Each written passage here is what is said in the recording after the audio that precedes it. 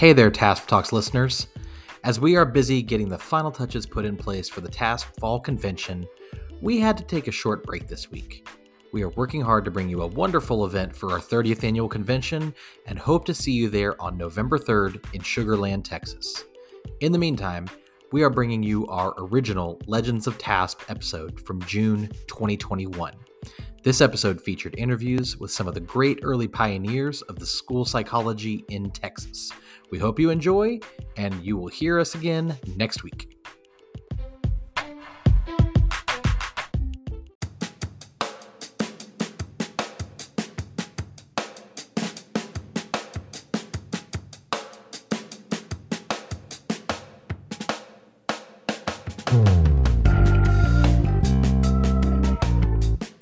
Hello and welcome to the TASP Talks podcast, where we discuss the goings-ons in school psychology in the state of Texas. I'm going to be your lead host today. We have a couple of absences, but we have some great guests for you. And so I am Kia Sala, and then with me is Brooke. Brooke, how are you doing today? Howdy, everybody. I am doing well. This is going to be a great episode. We're so glad you're joining us. Yeah, I think you'll be okay with just Brooke and I being hosts because we have an all-star cast of guests for y'all. But before we get to that, we do want to just share a little bit about ourselves as we tend to do. And so a quick discussion. So Brooke, for our topic for today, I want you to tell me what's something you learned or a piece of advice that really changed your life? I don't cite my in-laws very often, but not without them, only if they can't find out, right? That's right. Right. So, but the chances of them listening to this show are slim.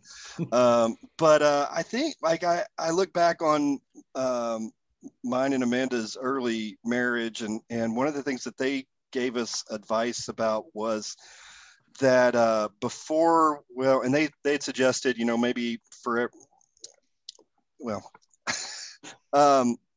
just regarding our finances, that before making a big purchase, we should take a night to sleep on it. And I think that has saved Amanda and it saved me a lot of money because Amanda's a very impulsive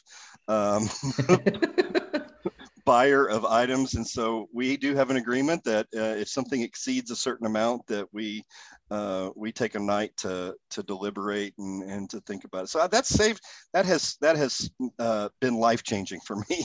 And it's kind of simple too, so just kind of practical common sense wisdom. So how about you, Kia? Yeah, I like that's easy advice to then implement. It's funny because mine that I came up with is also kind of in the financial realm, because when I was trying to figure out what to do with money, because when I grew up very poor, and so now that I had money, I'm like, well, what do I do with money to not like lose it all? And when I was reading, one thing that really stuck with me that I read one time is someone said, you can have anything you want, you just can't have everything you want. And while it was about personal finance, I really started to apply that kind of principle just to my life as well, and the idea about how do I want to spend my time, because that's probably our most precious resource. And then thinking about the fact that I'm not going to get to do everything that I could possibly want to do in my lifetime. So I need to really figure out what are the things I want to focus on so I can get the things I do want, because I could have pretty much anything I want, but I'm not going to be able to do anything and everything I want. And so it's just a really good lens for me to think about those things. Prioritization. Exactly. Yeah. All right. Well, enough about us. We're going to move on and use all of the time we can for our amazing guests here. So for y'all who have been looking forward to this, we got our trio for today talking about the history of school psychology in Texas. One of the things we want to bring you in this podcast is an understanding about where we've been, so we can take a look and understand where we're trying to go. And so with that in mind, we have a great group of legends of school psychology here. We have Dr. Dan Miller, Dr. Gail Sheremy, and Dr. Ginger Gates who are joining us. Welcome, everybody. So glad you're joining us today. Thank you for having us. Yep. Ginger, why don't you kick us off? Just kind of tell us what you've been up to, and Dr. Gates, and one of the things that I think our listeners have really enjoyed hearing from our guests is, how did you come to find school psychology, or did school psychology find you? That's very interesting. I school psychology definitely found me, because when I went into school psych, I didn't even know it existed. My whole life, my dad is a psychologist, taught at the university, and I've always wanted to be a psychologist, but I didn't have a clue that anything existed other than a traditional clinical type of role. And so off I go to graduate school in clinical psychology, ready to change the world one person at a time. And in my first practicum, spent lots of time in a little room with adults who talked a lot about wanting to change, but never did anything about changing and never changed their behavior. And I thought, man, there's got to be a better way to help people than this. This is not what I thought it was going to be. And I thought, you know what? I think kids are more malleable. Maybe working with kids would make sense. And at the University of Southern Mississippi, where I was at the time, they happened to have a NASPA approved school psychology program. And so I switched over. And what I love about the field of school psychology is that it's not something you do alone in a room with somebody, that it's a collaborative effort. It's a team approach. And I think you have a much better chance of making change when it's part of a team. That's so important. I was actually thinking about that yesterday. I bumped into a former student of mine at Walmart, and he's now 24 years old. And, I haven't seen him in 6 or 7 years when he graduated from school. And he was so just appreciative and grateful and thankful. And all I could think about is the number of times that we sat around a table with teachers and principals and administrators helping this kid. And then just to see that, man, things are going good for him. Like, it really worked. Isn't that amazing? Yeah. I know a lot of brain power behind the scenes goes into making those changes. It's not always visible up front. Mm-hmm. Mm-hmm. So what are you up to these days? You've been a special ed director. You've been a school psychologist. You have worked at the service center. I've been pretty near everything you can be as a school psychologist, just so you know. I retired 3 months before COVID hit. And so pretty much my retirement has been sheltering in place and being angry at those people who didn't. But it's also given me a lot of time to reflect back on my work career and decisions made or things I would change, relationships that I made, things like that. So I'm doing reflecting, but a little bit of consulting, but mostly I'm looking forward to being able to be I'm out in public and not having to be sheltering in place. Mm-hmm. Maybe we're getting close to that coming up soon. I think so. Well, Dr. Miller, how about you? How did you find school psychology? Well, I still think it's one of those hidden secrets. When I was an undergrad at the University of Cincinnati and getting ready to graduate with a baccalaureate degree, what the heck are you going to do with a baccalaureate degree? And everybody talked about clinical and counseling. No one mentioned school psychology. And I'll date myself, but they used to publish things. APA used to publish this directory of all the graduate training programs in the United States. And I got that. And I was thumbing through, and I knew I wanted to work with children and families, and I kind of fell into school psychology and applied, got accepted in several programs, went to Miami University and really enjoyed that level of training. And then I worked in the field for a number of years, and I got restless. I didn't feel like I had all the training that I needed, and I went back to Ohio State University and did kind of a one-of-a-kind doctoral program, a blend between electrophysiology, school psychology, and neuropsychology, and came to TWU and was there for 25 years, and I can't leave. So that's my career, basically. So are you still teaching at Texas Women's? No, I tried to retire in about 5 years ago. That lasted about 3 months. Dr. Woodcock, Richard Woodcock of, the name you know very well, gave $10 million to the university, the largest gift ever, and asked if I come out of retirement, I didn't even get to use my golf clubs, and be the executive director of the Woodcock Institute. So now I work 30 hours a week. They let me do it from home, and I give away money. So it's really, really nice. And it's nice to, and it's a very great honor to help preserve his legacy, which is really what it comes down to. So he just turned 93 years old, and he's going strong, keeping me still busy. That's what I'm doing. And then what about School Neuropsych Press? Well, not School Neuropsych Press. That's Steve Pfeiffer's group. But I still do a training program in school neuropsychology. It's evolved over time. I mean, COVID really changed things. We used to require a face-to-face meeting in November and then one at the end of the program. Well, now everything's online. As a result of everything being online, our enrollment has gone nuts. People are really interested in that level of training. We train a lot of people in California for some reason. I think that, and we get a lot of mid-career people that, they're kind of frustrated with the traditional refer, test, and place types of things. They want to delve more into in-depth assessment to really figure out what to do to help kids better. And that's what we teach them how to do. It's sad that we still have to use that phrase, refer, test, and place, isn't it? Yes, absolutely. Well, thank you for joining us, Dr. Miller. And you can't be a school psychologist in Texas and not have been trained in some level by Dr. Gail Cheremy. So welcome, Gail. We're glad you're here. Thank you. Thanks for having me. So how did school psychology find you? Well, I have basically the same type of story. I began my professional career as a teacher, taught in public schools for a couple of years, went back to get my master's degree, and at the time got a job at a special school, which at that time was called a rehabilitation counselor. And we worked with kids who could not make it in the public school system. Now, again, this is before all of the requirements and protections of special ed. And so the clientele were kids that were intellectually disabled. We had a sheltered workshop, and 1/3 of the clientele came from juvenile justice.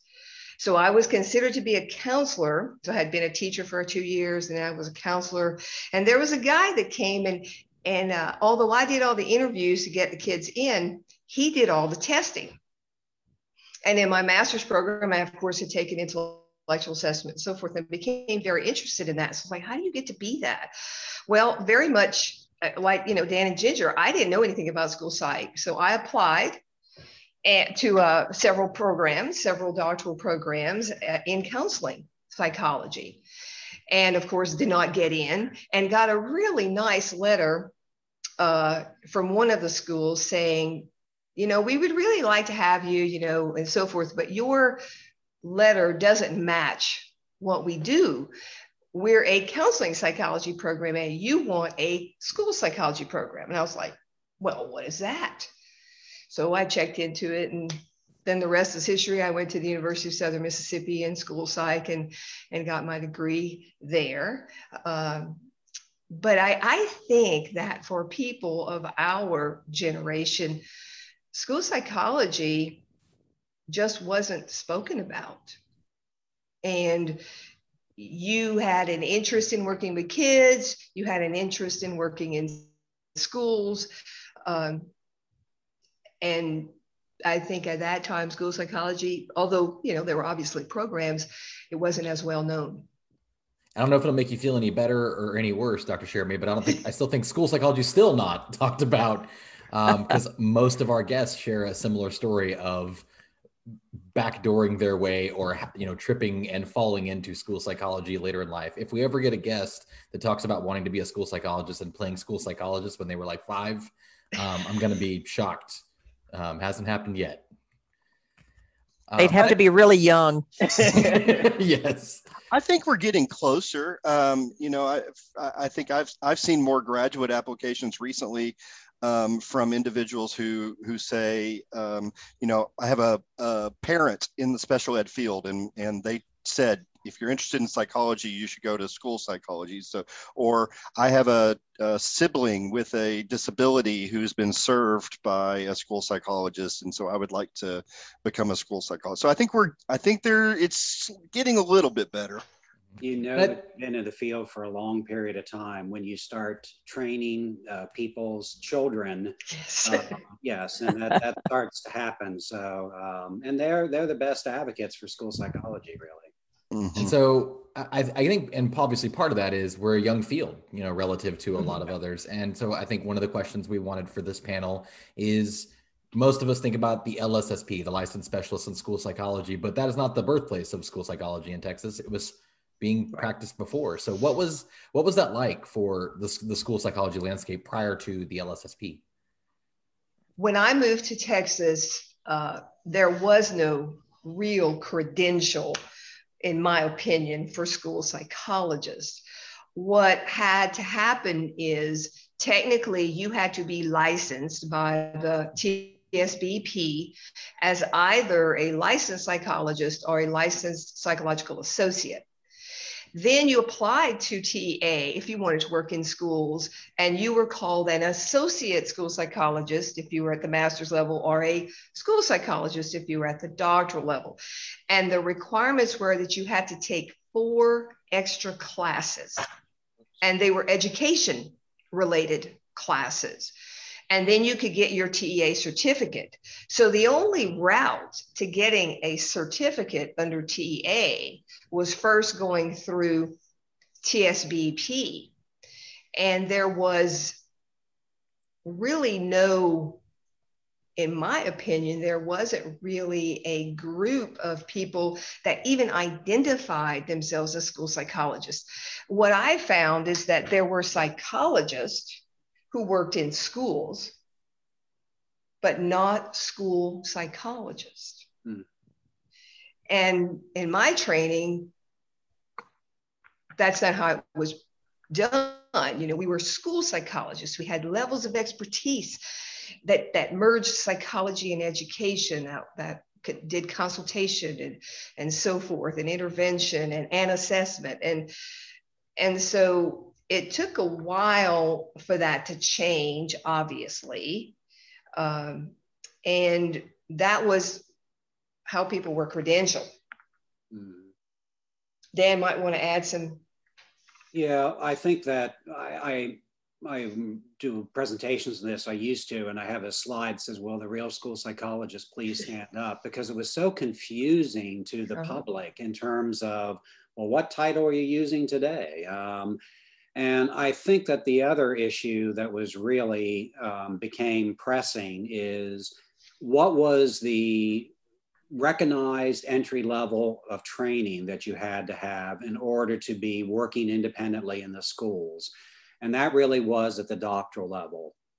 And that created a lot of concern. This was at the time in the late 1980s, early 1990s, when, remember, the NCSP was being born at this time. People are being grandparented in, and Texas had no idea what to do with the NCSP. That was a big fight that we had. But also that whole issue of requiring a doctorate, or if you were an associate school psychologist or a licensed psychological associate, you had to work under supervision of somebody that was a licensed psychologist. And I think it's real fair to also just spend a couple minutes talking about when IDEA got authorized in 1975. They required that every state had an assessment specialist identified in the state. So the state of Texas said, no, wait a minute, we don't have the resources to have a doctoral level person in every single public school of the state. They created the educational diagnostician category. And that was why we have educational diagnosticians in the state. And that was, from me coming from Ohio, that was an unusual critter, an unusual certification that I did not get used to for a long period of time. But there was a lot of diversity in terms of who could call themselves a school psychologist during that time period. It was very, very confusing.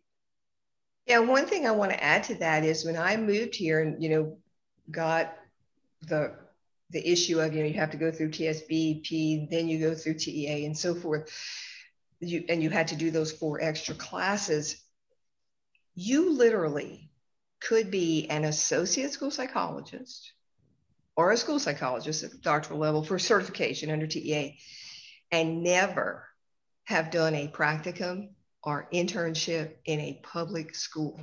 That's right.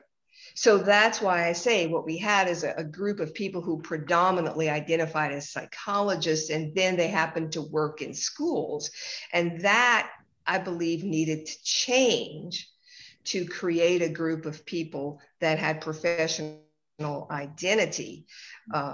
As Dan said, the change started, I guess, with the creation of the NCSP in the late 80s. And then TA acknowledged the NCSP in, I think, what was that, 91 or something of that nature.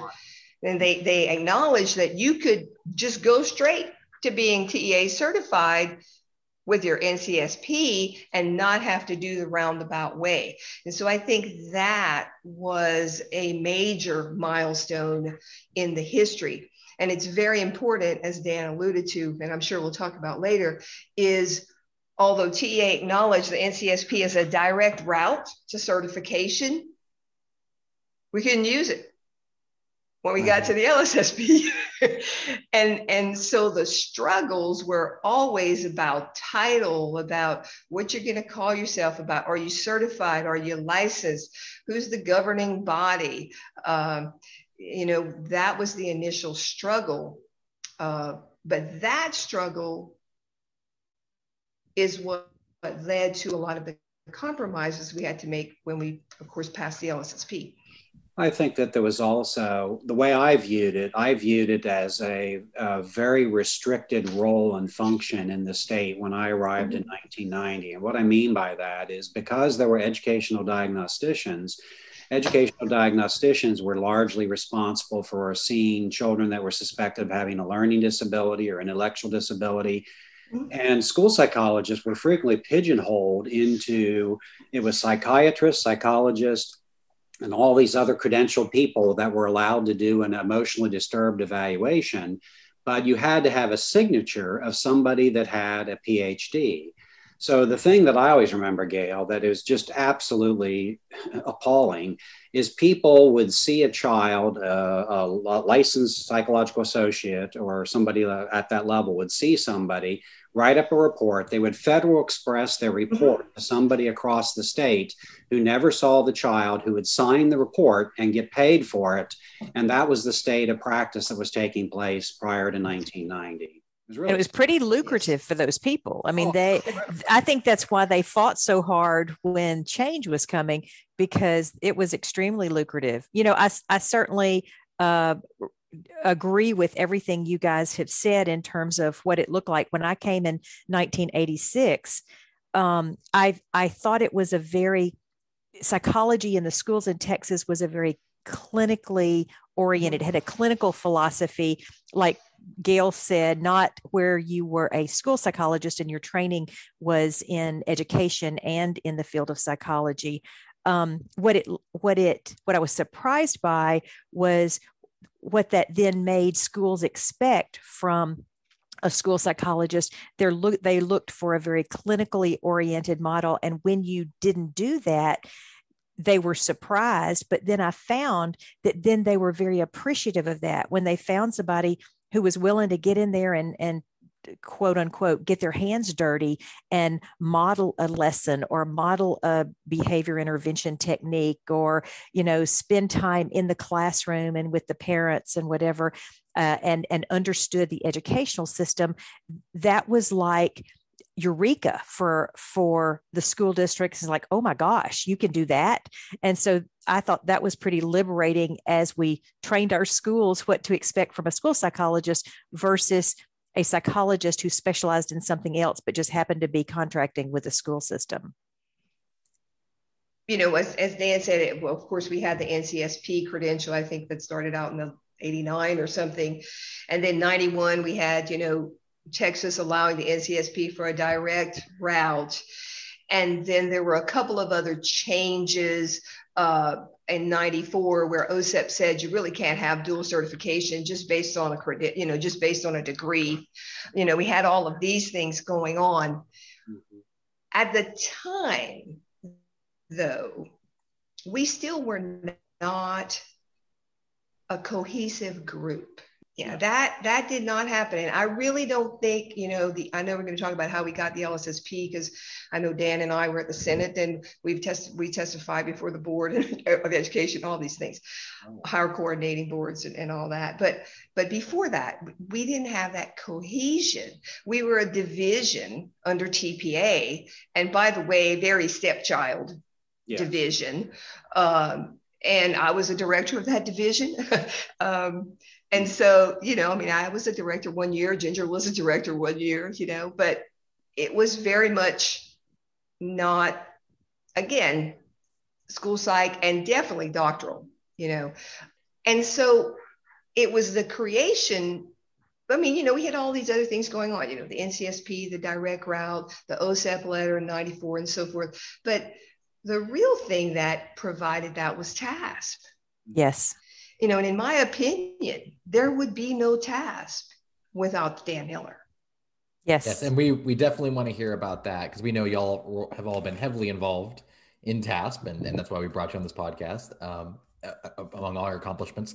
But we want to hear certainly about the origin story of TASP in addition. So can y'all talk a little bit about the beginnings of TASP and how that supported this transition in the field? It really, quite honestly, came about because I was being incredibly selfish. And what I mean by that is I was practicing as a school psychologist in Ohio, and I was a rural school psychologist. And my only support system was the Ohio School Psychology Association. And they had fall conferences, spring conferences. It was just an incredible support system for somebody where N of one in a school district. And when I came to Texas, I looked for that same level of support. And it's like, I remember going to my first TPA conference, and it was like, you're kidding me. I looked at the program, and it was like, there was like maybe one session that had the word child in it. And it's like, well, how am I supposed to get my CEUs? I need to grow professionally as well. And there's an organization in the state, and I honestly don't know if they're still operating. They probably are. The Regional Association of School Psychologists, the DFW, Association of School Psychologists. And I was at TW, and I was an assistant professor, and I said, this would be a great thing for us to do. Why don't we host, one of those meetings on campus? And we actually agreed to do it in conjunction with Denton ISD. And we were brainstorming topics, and the topic that we came up with is the pros and cons. We were going to hold a panel discussion, of which Gail was a member of, and Joseph Hamlers was a member of. He was a representative from NASP, and Stephen Crane, if I remember right, Stephen Crane came down. Anyway, we actually did a session where we brought people in. We had a pros and cons discussion of forming a separate organization. And I remember at the end of the day, we said, well, how many people are interested in doing this? And almost everybody in the audience raised their hand. So we did a poll. We sent out a poll of people across the state saying, would you be interested? And yes, they were. And then we actually, we elected people from around the state to be delegates to a constitutional assembly, which we held in College Station, which was really interesting because College Station, Texas A&M was not really that excited about the idea of forming a separate organization for school psychologists. So we kind of went into the area that maybe they weren't too excited about, but we formed the organization and, have never looked back. It's been really exciting to see. Yeah, at that assembly, there were 2 people selected from all the regions, and Dr. Carol Booth and I went from the Houston region. And Dan had articles and a constitution and so forth from, again, Ohio. But like I said, we didn't really have anything like that, because all we knew, if you had come from a state that did not have a school psychology association and come to Texas, all you knew was that you were part of a little division. And that division had maybe, 10 sentences or 12 sentences in the whole constitution, of TPA, and you weren't voting, and you weren't, all of those other things. So we started from a template that Dan had and crafted the Constitution for TASP. And Texas was the 49th state to have a separate organization for school psychologists, little slow learners there. Once again. Yeah. And then Maine was the last one, just so you know. But I have to be fair, I got a lot of support from NASP.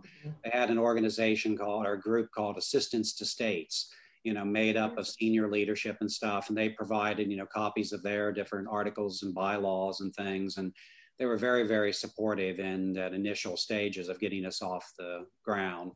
And probably the most important thing, Gail, remember this, it took about 2 years, but a major thing that happened is when NASP recognized TASP as the state affiliate. Instead of TPA, Division of School Psychology, they said, nope, TASP, you're the players. And that was really nice. Yeah. Yes, I was the director of the school psychology division at TPA at that time. And so I know that we had to basically give up that affiliation to be able to give it to TASP. And of course, I recommended that we do that because I thought that was such a better idea. And so from then on, I think that it really was a good, obviously a good partnership and a good idea. And it wasn't well received, I'm pretty sure. No, it wasn't well received. It was fortuitous that I think that I was the director of the school psychology division at that time because I already was wanting to do this in the first place. Mm-hmm. Yeah, that was lucky that you were in that position at that time. Yeah. And to their credit, TPA is bigger than school psychology. And so they have to cater to their largest membership. And I understand that. And so I think you just have to find your special little place for whatever you are. And TASP happens to be that place for school psychologists. And I know we have a lot of conversation that y'all can share, certainly about some of the history about TASP and TPA and some of the, I don't want to say rumblings, but just something we would have to edit out, I'm afraid. Did you say we have 6 hours for this little podcast? Well, so let's talk a little bit about the TPA and TASP piece and how that led to the LSSP itself. Can y'all have something kind of a short, abridged version for that? It really, you need to understand it was not just TPA. There were so many factions within the state of Texas. There was a group affectionately referred to the PIST group, the Psychologists in the Schools of Texas. We referred to them as a pissed off group. Right. But basically, they were advocating for independent practice at the master's level. That's what they were advocating for. So you had that taking place. You had the doctor level people who were making lots of money by charging for their signatures for ED evaluations that wanted to maintain their foothold in the schools. You had the people that were newly NCSPs that were advocating for best training standards. And it was a really tumultuous time, quite frankly. Gail mentioned going to the Senate hearings. All those parties showed up at the Senate hearings. And what happened is, to make it a long story short, Senate Bill 1, they said, TEA is going to get out of the business of certification. We're not going to certify anybody, including school psychologists. Well, we went into a panic. It's like, well, de facto, if you do not have anybody certifying, that means that the entry level, you'd have to have a PhD, and there's not enough to go around. So we went and, what was Stephanie's last name? Stephanie Korchak, is that right? Something like that? It starts, it'll come to me. It starts with a K, you're right, yeah. She was the legislative assistant. She really saved school psychology. She was the legislative assistant for the Maine senator that had that bill. And she said, this is ridiculous. She saw through the craziness and said, you all need to get together and get your act together and come to some sort of agreement, because we're not going to move forward unless you do that. So we actually invited all the presidents and, past future presidents, and it was a group of people all got together, and we drafted the language for the law that created the LSSP. And it was a very tumultuous time. I'll just jump to the end here, because I remember Sue McCullough and I. Sue McCullough was at TWU. I think she was the legislative person to TASP at that point. We went down to Austin because her daughter was there. We stayed at her house, and we were walking the halls of the legislature, and we were told it was a done deal. It was not going to happen. It was dead. And the reason it got saved is because of TCASE. The Right. Texas Education Special Education people said, there's no way we can afford to have doctoral level people in every single school. We need to approve this legislation. And I know if you talk about flashbulb memories, I was in Ohio at my parents' house, and the phone rang and they said it was passed, and it was like, woohoo! Really nice. So Yeah. In all of the iterations that eventually ended up with the word LSSP, because right. I think that's important for people to understand. We are sitting with these groups of people, and everybody, like Dan said, is just very, very polarized. Oh. We have a group of people who are adamant that we are not going to use the word psychologist. We don't care what you call yourselves, but you cannot call yourself a psychologist. Because it's not doctoral level. That's correct. Right.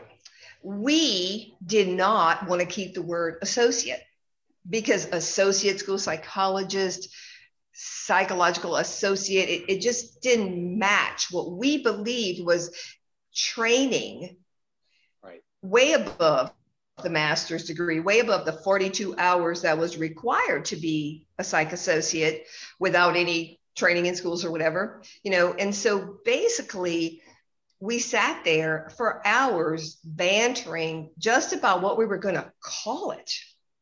And we wanted the word we wanted school psychologist, but we didn't win on that, obviously. We wanted the word psychology. We definitely wanted the word school. And so we said, well, since, the entry level for training is as a specialist level, that's how we ended up with specialists in school psychology, to try to delineate the difference and not continue to use the psych associate or the associate school psych issue. Because we were willing to compromise and not use the word, quote, psychologist. Although you have to realize, when we first went into that room, Dan and I and the other people, that's what we were shooting for. Yeah. We wanted the title to be school psychologist. The fact that it did not become that was a compromise. Just like the fact that when the rule was passed, we had that year of supervision, because our doctoral counterparts did not want to give that up. I mean, it was very lucrative, but it's not just because it was lucrative, y'all. They really believe that. Yeah. Some of the comments and some of the ways that, they spoke, they just really believe that as a master's level person, because they wouldn't acknowledge specialists, as a master's level person, you had to be under supervision. I mean, think about that. It took the LPA group, 35 years to try to even make a dent in that. And so the fact that we were able to make a dent in it much earlier, way back in the beginnings of the LSSP, is great. And I think, again, the reason we were able to do that is because we had an organization. Yeah. And we were very cohesive, because we were focused on creating the credential and then helping the board to write the rules. Yeah, that was the next phase, is very, very active in doing that. There were hearings across the state, and a lot of people came out to testify in terms of best practices and the 60-hour level of training. And we were very, very fortunate. It was Carol Booth, right? We were very fortunate to have someone on the board that really. No, it was Emily. Emily Sutter. I'm sorry, Emily Sutter. Right, who was so instrumental in providing support for school psychology at that stage. It was very, very tumultuous. It was kind of a compromise to get the LSSP. I do have to say one other thing, that at the 11th hour, everything fell apart, and TPA, after they agreed to everything and signed off on it, they backed out. And that's what really put things in jeopardy of not passing. So it's always been a contentious relationship between, unfortunately, and it should not be. Yeah, one of the other, as they were writing rules and so forth and changing legislative things, I mean, what happened is, of course, the legislature told TSBP that they had to create rules for an LSSP. Right. In that legislation, though, there was a qualifier, where the LSSP would be a credential, that would be able to be used. Well, we didn't want it to be a credential, because a credential is, like Dan just said, who could do ED assessments? Well, a psychiatrist, a licensed psychologist, a this or that or whatever. It didn't really matter, just as long as you had a credential. So we were going to be in a list with the credentials. And so we fought very much for the word "the." And I know it sounds really unusual, but that word, it's a turning point. Yeah. Yes. I mean, Yes. that was a turning point when it said you had to have an LSSP. And it didn't matter if you had a doctoral degree, if you had a specialist degree, if you had a master's degree with specialist level training, whatever it was, you were going to have the LSSP to be able to do the full range of services. And just that one little word. And actually, I think that TAPA had some role in that word in terms of helping out. They were very supportive. The Texas Association of Psychological Associates, just for everybody. That was another Right. one. Yeah. And TAPA had been an organization, and they were much more focused, I guess, and cohesive in their trying to get rid of the supervision rule that kind of coalesced them for years. But I do recall that credit, some of that credit for changing the A to the, was part of their. Gail, I just want to kind of comment on that for the listeners. That is actually the word in Section 501 of the Occupations Code, and it's in the Psychologist Licensing Act. And what it refers to when it defines the LSSP, it says the LSSP is the appropriate credential to practice psychology in the schools. Right. And so for the listeners, why are we making such a big deal about that? Because it is. If that word had been "is an credential," then that meant that I could have the LP or the LPA and serve in this capacity in schools, and that would be inappropriate. Yeah, I think it sounds like y'all did a lot of hard work to carve out in the important ways, maybe not in the title that we wanted, but certainly the fact that this is, I think, like you said, Gail, the school psychologist, not the provider of psychology in schools. Right. And so to create that avenue. I want to talk a little bit about, we've reflected a lot on the past, but also flashing forward to more modern history. Back in 2016, y'all wrote an article on the 20th anniversary of the LSSP creation. And y'all talked about how I think many of us feel, those of us who are on the task board, who do this podcast, both of our listeners, we all think that there's a lot of work to be done. Yes, both of thank you, both of you. But there's a lot of work still to be done in growing this role of school psychology. And so what do you think we need to be looking forward to in how this role should continue to grow and evolve? I'm still advocating for a title change. I think I was trained as a school psychologist. My identity is a school psychologist. Me too. And to calling myself a licensed specialist in school psychology, it doesn't feel like a title. It feels like a description. So that's something that I still want to see changed in the state. And I was a licensed school psychologist in Ohio at the non-doctoral level. I was able to do things in private practice. I was able to have my own private practice, do assessments, contract with school districts. And when I see educational diagnosticians being able to put up a shingle and have a private practice at a lesser level of training and school psychologists not able to do that, I still would like to see that. That's my fantasy for the state of Texas. Although, that monumental when TSB allowed us to contract. Yes. Allowed an LSSP to actually contract with a school district and not have to be, quote, employed full time. So that was monumental and a push. I certainly, again, since we know why we made the compromise, we've gotten rid of one of the other compromises, which was that full year of supervision. So that's gone thanks to TSBEP. And of course, Donna Black had a big role when she was on the board. I think still need to look at title change, that we need to be school psychologists like everybody else in the country. I also think there's another big issue that needs to be looked at, and that is we did win a seat on the TSBP. Yes. But we didn't really win a seat. We didn't really win the seat because it just meant that you had an LSSP. It didn't mean that that's all you had was an LSSP. And so we still don't have a fully designated person, and we make up 35%, at least 35% of licensees in the state. It may be more than that now. I don't know exactly, but it was 35%, a few years ago. And so even on that board, and I know that it's changed now, we have the Behavioral Health Council and so forth and so on. But if anybody's ever been to a TSBP board meeting, which I know all of y'all have, we don't have a big voice on there. I mean, Donna was our voice. And Donna was on the board because she had an LSSP, but she had an LPA. Right. So it's not the same. We need another seat on that board. It's like taxation without representation. I mean, yes. You really need to have a representative of school psychology there. I agree. Should we throw our assessment materials into the Gulf of Mexico in protest? Is that what you're advocating, Dan? No. Well, hey, we have the beach house for it. Come on down. Yeah.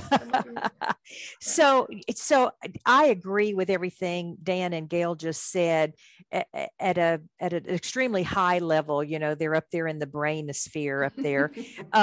When you ask that question, for me, I thought about like boots on the ground kind of answer in terms of what do I want to see happening with school psychology. I want us to really, and I'm going to use the word fight hard, and I am very much about collaboration.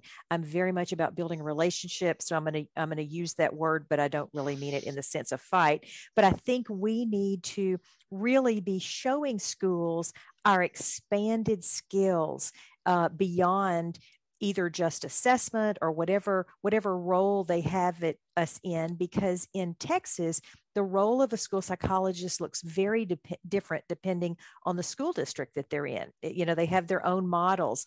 And so just continuing to, number one, build our skills, but then also show how we can contribute to that school district by helping at the systems level, whether that's at the campus or the district level in leadership,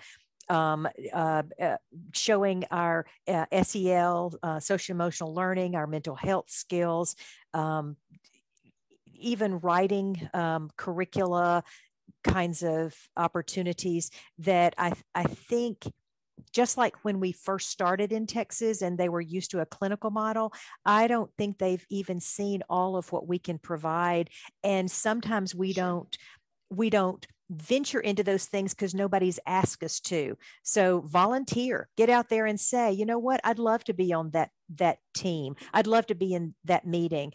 And it's really important that we are seen as collaborative, and we have lots of skills to bring to the table, but we also appreciate the skills that other people bring to the table. We appreciate that teacher's knowledge. We appreciate that diagnostician's knowledge, the speech language pathologist, the parent, whomever is at the table, because if we want to be appreciated, we need to also recognize others' areas of skills as well. I think that's a great point, Dr. Gates. And I think that's one of the things I've always said. I think one of the big losses for our schools sometimes is that we don't have any LSSP principals. Yes. We don't have any people. Few. It's very rare. I've run into a couple of unicorns here and there, but by and large, we don't have people who were LSSPs go on to become administrators. And there's some logistical hurdles with that, I understand. But the training and background, that systems change that you mentioned, would be such a valuable skill set for some see that as administrators in our schools.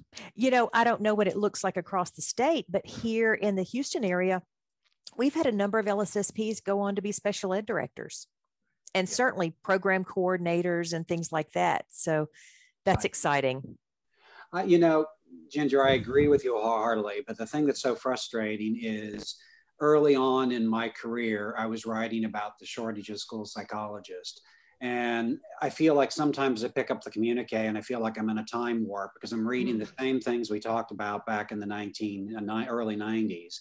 So it's hard to do role expansion when there are certain legal things that we're required to do. And I often give the analogy that I would lay awake at night sometimes saying, am I training my people the best way I can to go out and be good practitioners? because the reality is we could actually have an entire master's or specialist degree in autism assessment.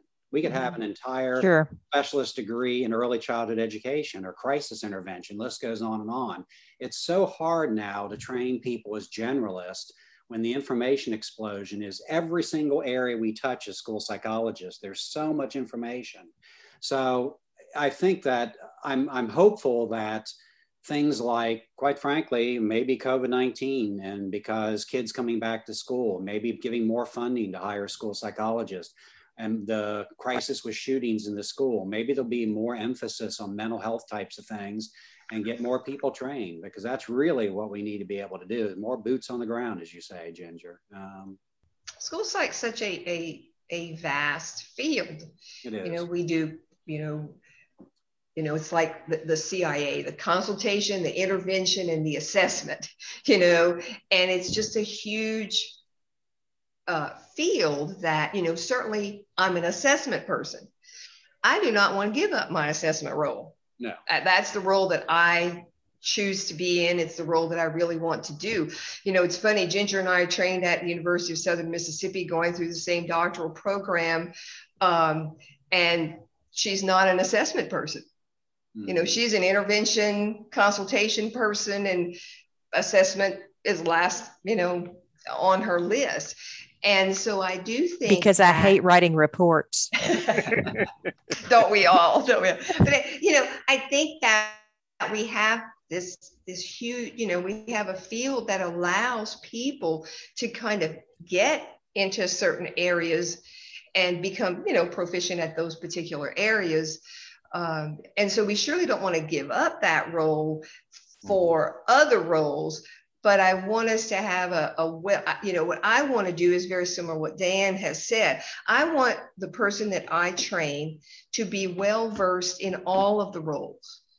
I want them to be able to do consultation, sit with groups of people, even at higher levels like systems level and so forth. I want them to be able to collaborate and problem solve. I also want them to be able to do direct intervention with kids. And then I certainly want them to be able to assess, diagnose, and hopefully make some decent recommendations, and then work with the school to carry those out. And I think that most of our training programs, that's exactly what they want to do. They want to do this. What happens though is they graduate, they get out in the schools, and that's not necessarily what we see. And so we've got to have people in leadership roles to have a model that allows that to happen. Yeah. When Ginger was director of a school district, a special ed director of a school district, then she can expand the roles for her LSSPs and so forth and so on. But if you have somebody who doesn't have that background or knowledge, you're going to meet with some resistance. I could sit here and listen to you guys all day talk about these things and hear your experiences. Let's do that. And I've got a ton of questions, but I do want to, as we kind of move towards closure, just give you one for all each of you to respond to, and that's really, as we turn our attention forward to this next generation of budding Texas school psychologists, what would you like to do to encourage them for this next wave of practice? What kind of advice would you give them? I think Ginger touched on it, and I think the hardest thing is, I was in academia for such a long period of time. I saw things change over time, and the populations that we serve changed over time.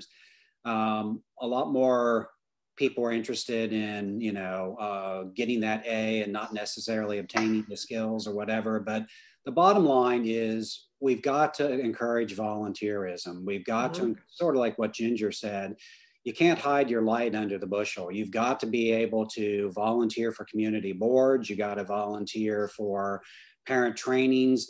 You just don't go in. The school psychologist should not be an 8 to 4 type of job or whatever it is. You have to find ways to impact upon your community. And I think we would not be sitting here if we had not taken that step. I would not know Gail and Ginger. I would not know so many people that I knew from across the state, and just developed friendships and colleagues that were, so valuable to enhance my life. And I think that's something I would really encourage people to do. Find ways to give back to the profession. I think our graduates and beginning career people, again, I certainly believe they have to have well-developed skills, as I said, and be well-versed in many skills. But I would like to see them get involved in our professional organizations, get involved in TASP, get involved in NASP. You know, when we created TASP, it was all volunteer. You know, we went places, we did things, never got reimbursed for anything. You know, there was nothing like that. There, you know, it was this cohesive group of people that really had professional enhancement, professional development as the goal. And although we might have disagreed on some nuances and so forth, everything ended up being great. But I would not know hardly anybody either, like Dan said, if I had not been involved in TASP, go to our professional meetings. You know, I really would wish we'd have more people at our TASP conferences, you know, things of that nature, that our younger generation may not have, they may not have as much motivation to do. And a lot of it's because they are busy and they're doing many other things. So professional organizations, leadership positions, all of those things I think are important. Our first TASP board meetings were in people's houses. Yeah, my living room, yes. Your living room, that's right. We had a board meeting. We actually had a meeting at Jean Tanis's house. I don't know if you remember that, Dan, but she didn't even have furniture. Yeah. They had just moved into their house, and you know it was in the Austin area, and so we all went to her house to have it, and we sat on the floor. I mean, you know, their furniture hadn't even arrived from wherever it was they were doing. So we had some pretty unique experiences. I would just say it's very exciting. That was very exciting. That's you can't recreate that. You know, the enthusiasm, the excitement, and building something from scratch. One last thing I'll say, and then I'll turn it over to Ginger, and that is young people have got to be committed to lifelong learning. I see so often in the field where people get stuck in a groove where they walk out of their office with the same test kit, the same for every single child or whatever. And if you don't have the cognitive flexibility and that thirst for knowledge, because our field is changing so rapidly on a daily basis, you're going to be outdated as soon as you graduate from a specialist program. So as you automatically are going to be outdated. So you have to be committed to lifelong learning, and TASP plays a major role in that. Mm-hmm.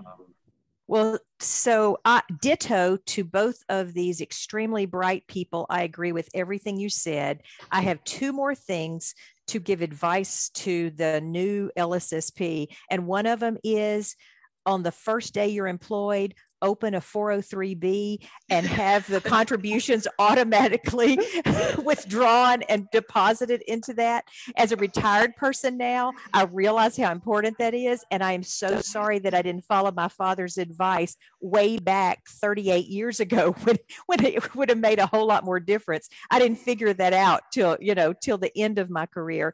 And the second thing is, and this is just really important, and every one of y'all is going to agree with me on this, is the minute you walk in that school, develop relationships with the school secretary and the janitor, because they are the people who own the power in the building, and you can get anything done as long as you're their best friend. You can get access to any room you want. That's right. Anything you need. Which is really important sometimes. And all the secrets. The secretary has all the secrets, and she controls your box and what goes in it and doesn't go in it. Absolutely. Yes. That's perfect. That is such practical advice, Ginger. Rely on me to be practical. They can be the brains. I'm going to be practical. Thank y'all for taking some time for us, and thank you for being the pioneers that you have been in our field and in our state. Thank you for birthing TASP, for birthing this license, for charting the way. We really appreciate you. Yes, greatly appreciated. And while we appreciate you, we're not going to try and scare you off here, but we do have our closing quiz. And we're going to move into our lightning round. Don't worry, there are no wrong answers. It's the Rorschach, but about y'all. Yeah, but y'all will be interpreting that Rorschach. Yes, we'll get feedback from both our listeners about what they think. All right. So these are just quick questions just about y'all, just the first answer that comes to your mind. So we will kind of rotate through for each of y'all. And so just the first thing you get, for Dr. Miller, why don't you start us off here? What is your go-to snack? Popcorn. Popcorn. Good answer. Dr. Sheremy? Chips. Chips. And Dr. Gates? Bluebell Millennium Crunch. That's a Texas answer there. Dr. Gates wins. Yay! It's not a competition. Okay. It's not a competition, but I win. Yes. Dr. Sheremy, what's an all-time favorite movie? I don't know that I have an all-time favorite, but I like any kind of like psychological thriller kind of movie, but no horror and no slapstick. So just, detective movies, all those kind of things. That's what I like. Okay, great. Dr. Gates? Now, you are asking a girl from Natchitoches, Louisiana, so I'm going to have to say Steel Magnolias, where it was filmed and the playwright was raised. So Steel Magnolias, absolutely. Great answer. And Dr. Miller? I'm a traditionalist. I'll say Casablanca. Casablanca. That's a good movie. Good movie. Interesting. Yes. All right. Dr. Gates, why don't you start us off? What is a TV show that you'd recommend or a show that you will binge or watch whenever you get the chance? Now see, this is going to really make me feel old, but I love CBS Sunday Morning. It is like going to church for me every Sunday morning. So I just love it and give it a try. All right. Great. Dr. Miller? I like Young Sheldon. Young Sheldon? Oh, yes. It doesn't surprise me. Yeah. And Dr. Sheremy? Well, again, I like crime movies like CSI and Law and Order and so forth. But one of my best sitcoms was Golden Girls. Golden Girls. Oh, excellent show. Yeah. They just dealt with all kind of topics on there. And it's just, even if you watch it today, it's pretty timely. Now, Gail, you forgot Monk. Well, yeah, but that's like my detective. Yeah. thing. She's addicted to Monk. Yeah, I like Monk. All right. And we're my Dr. Miller. What is your favorite assessment to give? Probably the NEPSI. The NEPSI? Okay. Dr. Sheremy? Whisk 5. Whisk 5. I'm a Whisk 5 person. And Dr. Gates? You're asking a non-assessment person this question. I probably am pretty old school. The Wechsler. Now, it was Whisk R back when I was in the day that I was training, and the Stanford Binet LM version. I know that does date me, but I was pretty comfortable with those. All right, Dr. Sheremy, is it coffee or tea? And then what's your order? Coffee, and I like a latte, just a regular latte. Just a regular latte. Okay, great. Dr. Gates? Oh, now my favorite would be Cafe Du Monde, Cafe au lait. You're really plugging Louisiana here. That's right. I am. Do you see a theme here? Yes. Dr. Miller? Believe it or not, I've made it through life without drinking any coffee or tea. Oh, no. My goodness. Does that mean you drink a lot of beer? No. No, I don't drink beer either. If I had to drink something, it would be a Diet Dr. Pepper. So. Diet Dr. Pepper. Okay. So he gets the caffeine. He gets the caffeine. Okay. Yeah. Hey, you should talk. This Louisiana thing going on here. That's right. You should talk to the Dr. Pepper people and see if they could underwrite the cost of this presentation. Hey. Ooh, there we go. Yeah, good sponsorship. All right, Dr. Gates, what is an unusual or fun fact about yourself? Oh, my Lord, that can be said on public podcasts? Yes. I was kicked out of kindergarten because I called one of my friends a pissant. And in my defense, I just want you to know that in my family, that was a term of endearment. My father called me his little pissant. So he had to go explain to the teacher what I thought that it meant. And so I got back into kindergarten. Good. I'm glad you made it back to kindergarten. I am too, because look where it took me. And they didn't have to have a manifestation determination. That's Thank right. goodness. Thank goodness that we didn't have these evaluations back then. No, thank goodness we didn't have cameras in our phones back then. Oh my gosh. I would definitely have been in trouble. I would not have been licensed to this date, just so you know. Dr. Miller, unusual or fun fact about yourself? back to my answer about what my favorite movie is, Casablanca. My father was a film critic as well as a newspaper author. So Ooh, I went to see every single movie growing up. So that's why I like Casablanca. Makes sense. Wow. All right, Cool. and Dr. Jeremy. Wow, I don't know that there's such a thing, but I'll go on the same theme as Ginger did in terms of I was suspended from school in high school because we were protesting some rule or regulation that our school was doing. And so we decided to get in our cars and leave and go for lunch at a local McDonald's or something of that nature. So I was pretty rebellious back then. You're advocating for systems change. way back Unfortunately, then. it was my system that changed and not that system that changed. Now have another corporate sponsor, McDonald's. That's right. Now, what she's not saying is there was no McDonald's in Cutoff, Louisiana. No, I don't even know, some little hamburger place. It had to be a local hamburger place. What you also don't know about her is she loves convertible sports cars. And early on, she always had a she had a Fiat X19 in the early days, convertible, Targa roof. Well, there you go. There you go. All right. And our Is final she driving one now? Oh, no. She's graduated to a Lexus sedan now. Oh, okay. But that's another corporate sponsor for you. There Just you go ahead. All right. And then our final question, Dr. Miller, wants to start off. Other than family, what sparks joy in your life? 2 G's, golf and gardening. I like working outside in the garden and I like golf. Excellent. Excellent. Dr. Jeremy? My dog. You're saying apart from family, right? Yes. Yeah. We'll let the dog slide. That's okay. Yeah, I have friends, my dog, and actually, professional development, creating workshops, working with, consulting with school districts and people across. I still certainly have joy from that. Good. And Dr. Gates? Besides eating Millennium Crunch. Yes. Well, I mean, I know you took that option away from us, but I really have to say, and again, in this point in my life, I'm appreciating it even more, is that time with family and friends that you just can't get back, and so much of our professional lives, we didn't give enough attention to that family and friends and relaxation part. And so I'm really appreciating that and realizing I should have done more of it early on. It brings me peace. And of course, the beach, having a house on the beach certainly does as well. Yeah. All right. Those are perfect answers all around. Perfect. Y'all aren't going to at least answer the last one or something? Y'all, as the host, y'all aren't going to answer a couple for us? I could say, let's see.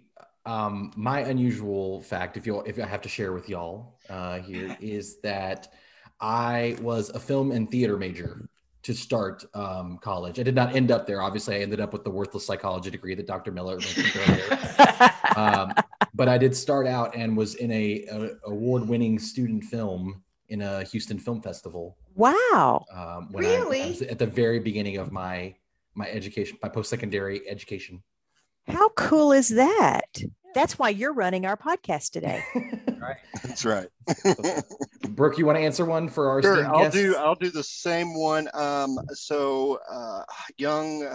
Early high school, I wanted to be a rapper, and and I had vanity license plates that said "Yo BTR." That's my initials. So, yeah, that was me. All right. I don't think there's a better way to close the show. Wow. Thank you so much, Dr. Miller, Dr. Sheremy, Dr. Gates. Y'all have all been wonderful, not just today, but in the great body of your careers that y'all have given to our field and the things you continue to do for our field. So thank you very much for joining us today. Thank you. And thank you for carrying on the torch. Yes. Yep. All right. Well, that's going to do it for our episode today. Thank you to all of our listeners. I hope you enjoyed the TASP Talks podcast with our legends. Stay tuned for more episodes featuring some more legends of school psychology. And be sure to connect with us on social media and follow the official TASP account on Facebook and Instagram. And until the next time, make great choices.